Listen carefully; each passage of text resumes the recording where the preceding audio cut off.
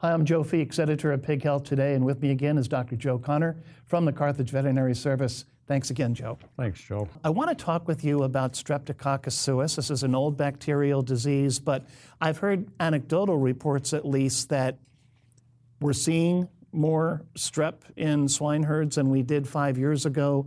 Or another vet said, I don't know if I'm seeing more, but it's certainly becoming more complex. What have you been seeing? Well, it's an interesting comment, Joe, you say, because I remember having these discussions more than 30 years ago about the concern of Streptococcus suis type 2 and what it might mean, because it's a zoonotic bacteria to our industry and what we had to do to mitigate some of the effects of that. And we have gone through a period of time where the occurrence of that or the virulence of that bacteria seemingly was lower grade than what it was maybe even 30 years ago. Then in the past 5 years, I would agree that we have seen the incidence of it increase, and in some cases the severity of it increase tremendously. And why do you think that's happening? I think it might be a combination of things. We have gone to a reduction of antibiotics. We have changed our population sizes in some cases with respect to more pigs on wean to finish barns. The virulence of the particular strain of bacteria has probably changed, and our ability to try to detect differences in the strains has also improved, giving us a little bit better understanding of the bacteria that we were trying to recover, and is it directly related to the outcome of those pigs. And when you talk about the reductions in antibiotics, I think specifically you're referencing the medicated feed additives? I'd say both aspects, Joe, because we clearly have reduced the medicated feeds, or medicated antibiotics that we've used, but we've also tried to reduce our treatments. And we've also had a segment of the production that has entered into never using antibiotics from birth to market. What we do see from looking at our production data would be that even when mortality is well within targets, and so let's use 3% wean to finish mortality, that our caregivers, if they're doing good recording, will still record about 50% of those losses due to encephalitis or downed pigs, that they would correlate to Streptococcus suis.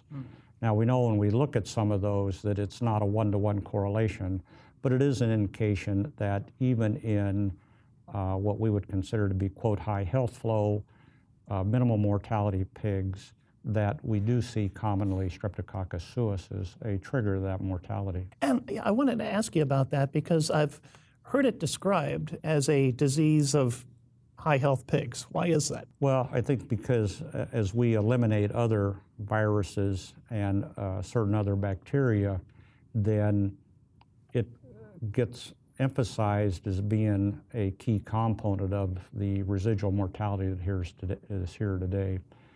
If we go back, and I'd say the same thing exists today, Joe, that we still don't have an understanding of what the virulence factors are. We know that the bacteria is commonly established in the tonsil of the sow, so it moves from sow to pig, and then from pig to pig as we commingle those pigs post-weaning, even within the same flow of pigs. The second thing would be that we still don't have the technology today to recover that particular bacterial isolate and be fully confident that it is the one that is only involved in the mortality and morbidity.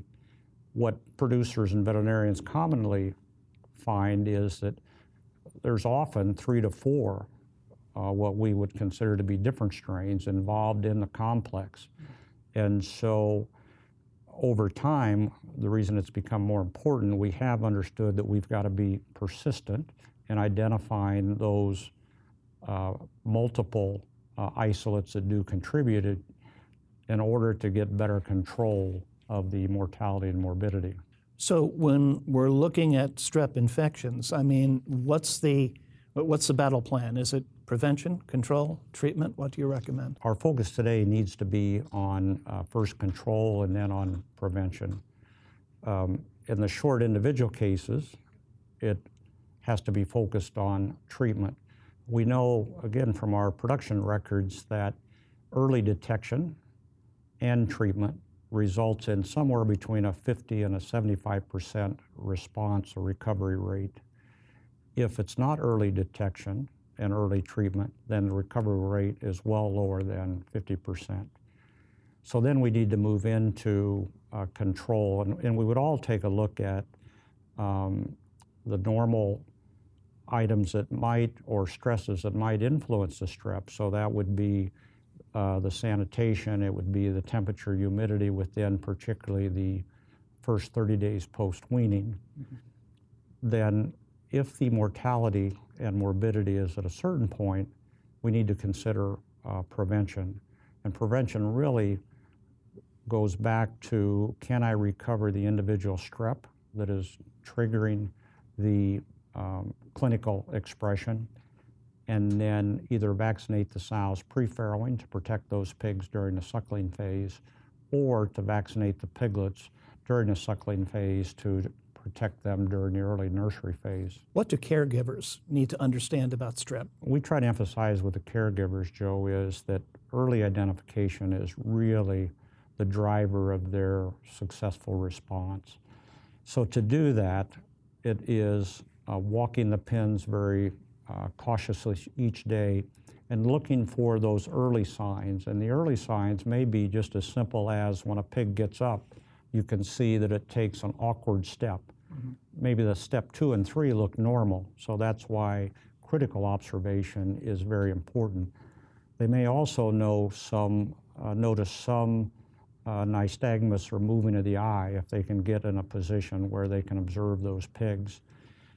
We emphasize that, and then the second thing we emphasize is that the other stressors have to be managed quite well. So pay attention to being certain they are, the environment is warm, the environment or pen is dry, the humidity is within manageable levels, and that they have good access to water and to feed. But if you're walking the pens and practicing individual pig care, you might use an injectable antibiotic if you see something going on within that particular pig. But how do you know it's strep? Because not every antibiotic is going to get that bug. The other tools we would use, one is we can take rectal temperatures. Normally these pigs will be quite elevated at 105, 106. We would recover tissue samples from them to validate. And generally, we're going to recover that bacteria from either the brain or the lung. And then we would have a sensitivity to which we would use antibiotics. And you're exactly right. If the prevalence is quite low and we have early identification of that, we would just do individual piglet treatments. If it becomes a certain threshold, or if it is reoccurring at a certain time with each group of pigs, it's very common for us to administer a water-soluble antibiotic as well as a feed antibiotic for a short period of time to which that bacteria is sensitive to.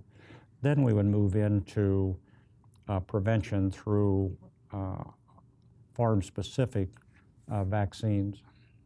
And these would be the autogenous vaccines? That's correct. And is that the only option right now for vaccination? That is the only option today. So we recover the bacteria.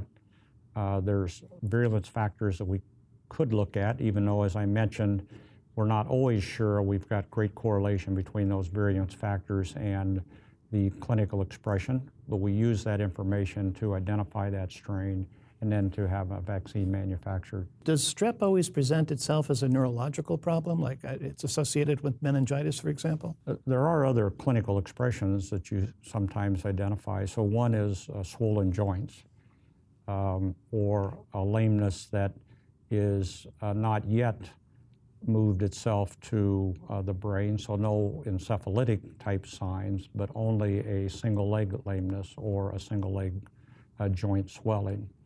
And you can also occasionally recover the organism itself from the sow herd and sow population. So what recommendations then, in summary, do you have for producers who might think that they have this, this bug circulating in their herd? Yeah, I think the important thing to recognize is that it is common, and we can recover that bacteria routinely from the sow population itself. And today we don't have the technology to eliminate that bacteria. So we then focus on the preventive steps, which would include sanitation, very intensive navel cord treatments as example, good environments within both the farrowing house and particularly the early post-weaning phase.